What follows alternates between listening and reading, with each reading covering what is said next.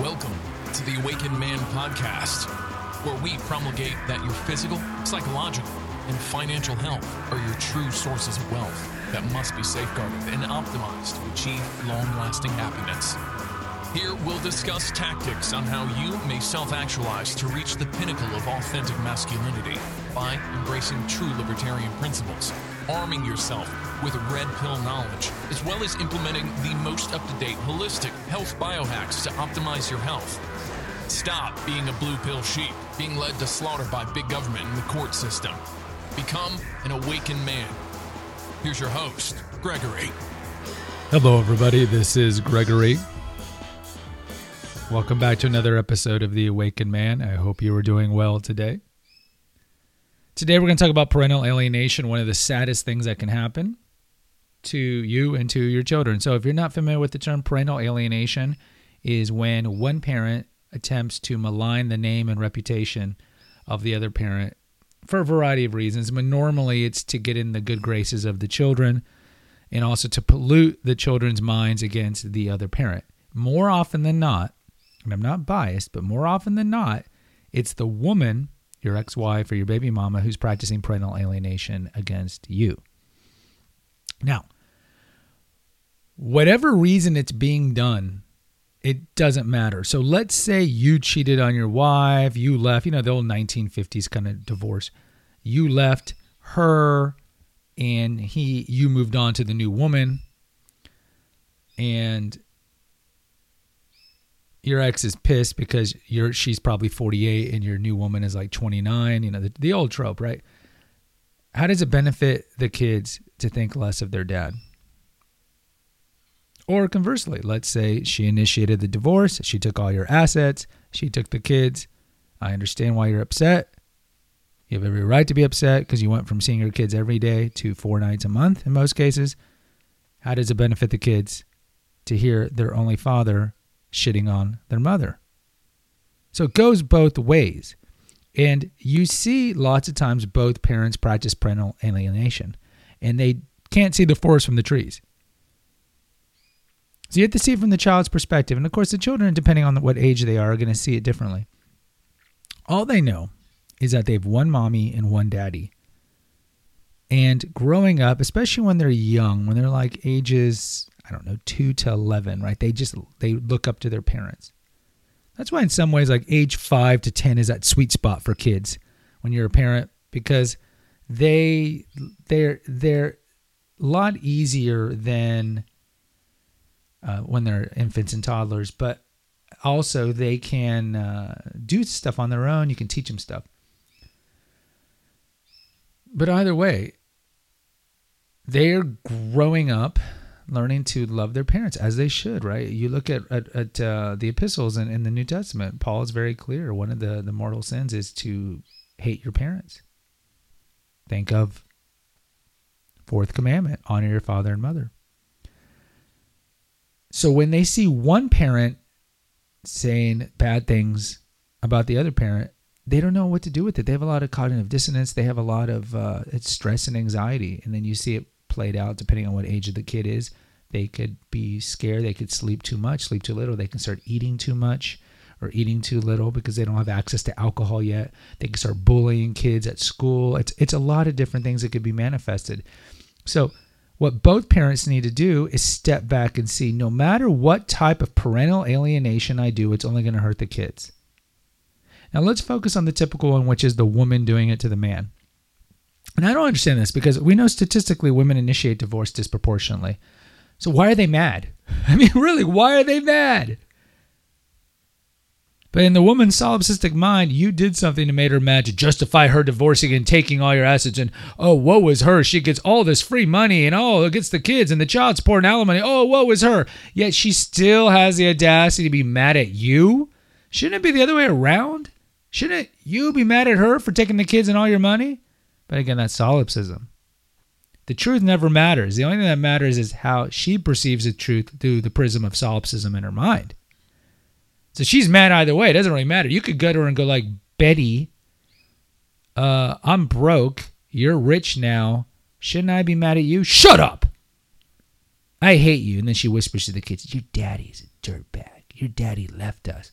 Actually, you left me. Shut up!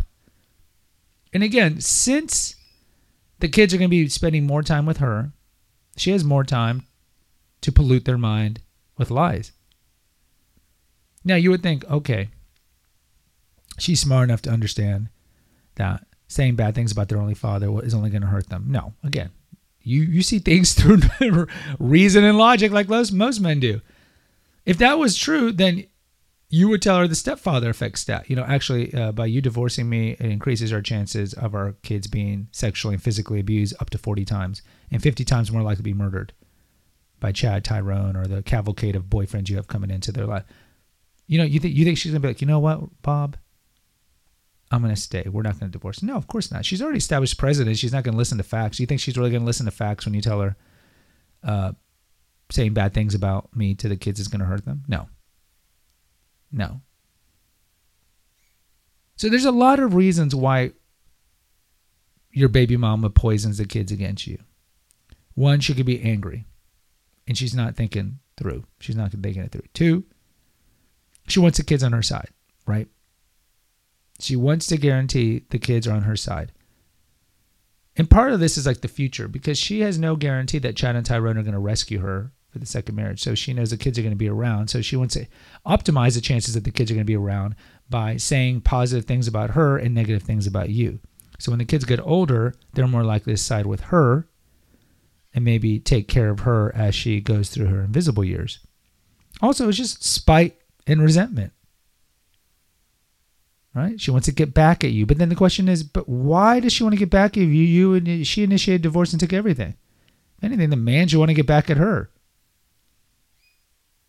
So look, men, because this is mostly a man's channel, chances are, and not all cases, there are women who don't practice parental alienation. Look at like Ben Affleck, Jennifer Garner. You can tell they co-parent well. I mean, she even drove him to rehab. And I think deep down they both love each other, but she doesn't want to deal with his drinking and addiction, his womanizing. So, but there are couples that divorce who co-parent well, but a large majority of them don't. So men, you're in this situation where you know the woman is talking crap about you, either because the kids tell you or you can sense that the kids are changing. And again, this is very general because kids run a gamut of different ages. But if you have older kids, they'll tell you, or you can tell their attitude is different. And look, lots of times their attitude is different if you have a teenager because their parents have divorced, right? It's shattered their life. So despite what your ex-wife wants to think, divorce is not good for children. Again, all the other stats about dropping out of school, becoming sexually active early on, high rate of incarceration, all these things. So what do you do? What do you do? You know she's poisoning the kids against you. The wrong thing to do is poison back. You're not thinking long term. A, it's not good for the kids. B, you got to take the higher ground. You got to take the higher ground. And you got to think long term. Because if you treat them well and treat them with respect and be a good father, don't be their best friend. You treat them well. You discipline them when they need to be disciplined. You teach them values and religion and ethics and all these things. When they get older, sometimes they will realize, oh, mom's a bitch. Dad's a nice guy. And then they'll realize that she was poisoning them. Like the Disney movie Tangled. If you ever watched Tangled, when I don't know, what's her name? The Rapunzel finds out that the stepmom, the one who's always saying, I'm protecting you here in the tower. She realizes the whole time she's been manipulated by the stepmom. So she'll realize it one day. Now, sometimes they don't. Unfortunately, the mom can poison them so badly against you, you might not ever have a relationship. And this is heartbreaking because, again, the man wasn't perfect in the marriage, but he doesn't deserve to have an estrangement with his own biological kids. But sometimes when the kids get older, they don't want to have anything to do with the dad. And it's sad. And if the mom was a good mom, the mom would say, he's your only father. You need to have a relationship with him. And you see these sad occasions where the father dies. And then the kids regret not having that closure. They regret it sometimes. And certainly the father dies regretting that he doesn't have a relationship with his daughter. And then he of course, he's furious at his ex-wife. So it can go both ways. But no good comes from you shitting on the ex, on the mom. First of all, it's not Christ-like. It is a sin, the sin of detraction, the sin of lying, and the sin of exaggerating or maligning somebody's name. And it makes you look just as bad as she does. So you're like, Gregor, what do I do? It's all lies. She's telling lies. I understand that. So there's a fine line between maligning and defending. So when the kids are old enough, the kid's like 4. What do you really do? The kid doesn't understand anything. The kid doesn't understand the concept of time. Like, we're going to go do this in an hour. Okay. Do you think they know what an hour is? So you got to make it age appropriate. But if you know that they're spewing lies, you got to defend yourself, but not malign. And there's a very fine line, but certainly defend yourself. So like, mommy said that you robbed banks and, banged 100 women. Actually, this is completely not true. And if you have any evidence of it, show them the evidence. But your mother, unfortunately, is not telling you the truth. But look, and then just redirect. The truth is this. But either way, and then always finish on a positive note. Either way, your mother and your father loved you. We love you. We will always love you. You were conceived in love. And sometimes mommies and daddies just are better and happier when they're not with each other. But understand that we love you. And I understand. And then you can just be honest. I understand it's hard to hear when your mother says bad things about me. I promise you that these are not true at all. I wasn't a perfect man, but I did not ask for the marriage to end. And look, you can show the paperwork who initiates the divorce on who. And you can say, I did not initiate this. I didn't want to end this. But look, trust me, when you're older, you'll understand.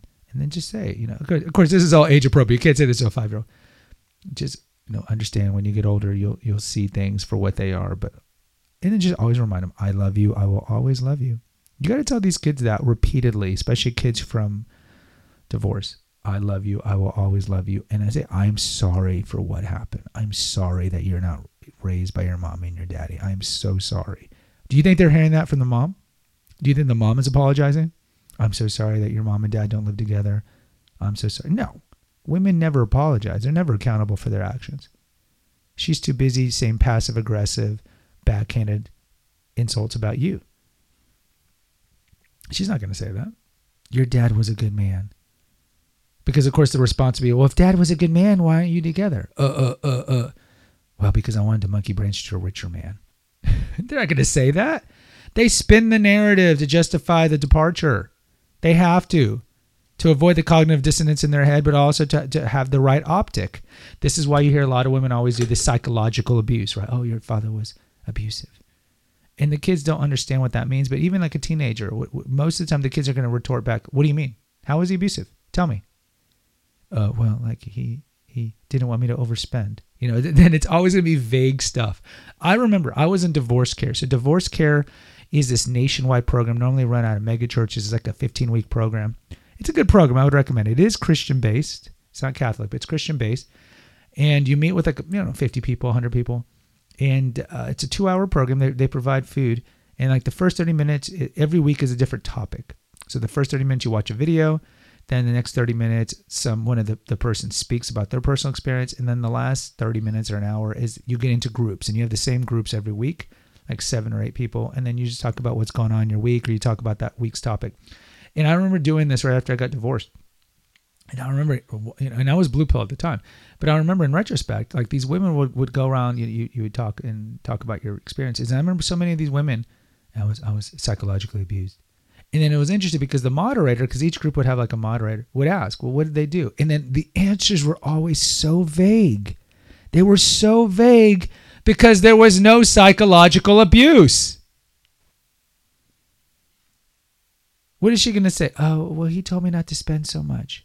Or he got mad when I was going out with the girls. Or how dare he tell me not to overspend? So they spin it how they want to spin it because really they're unhappy because they're damaged. They were never happy. They were never capable of maintaining a good marriage for a large majority of the thoughts in America who've been destroyed by broken families themselves. But they can't be truthful and say, I want to get another man. They can't say it. So they have to spin the abuse narrative. But either way, guys, don't stoop to her level. Don't stoop to her level. And you women, don't stoop to his level if he's the one who's doing it. You're only hurting the kids in the long run. And so when the kids end up dysfunctional and in therapy, you have both of you to blame.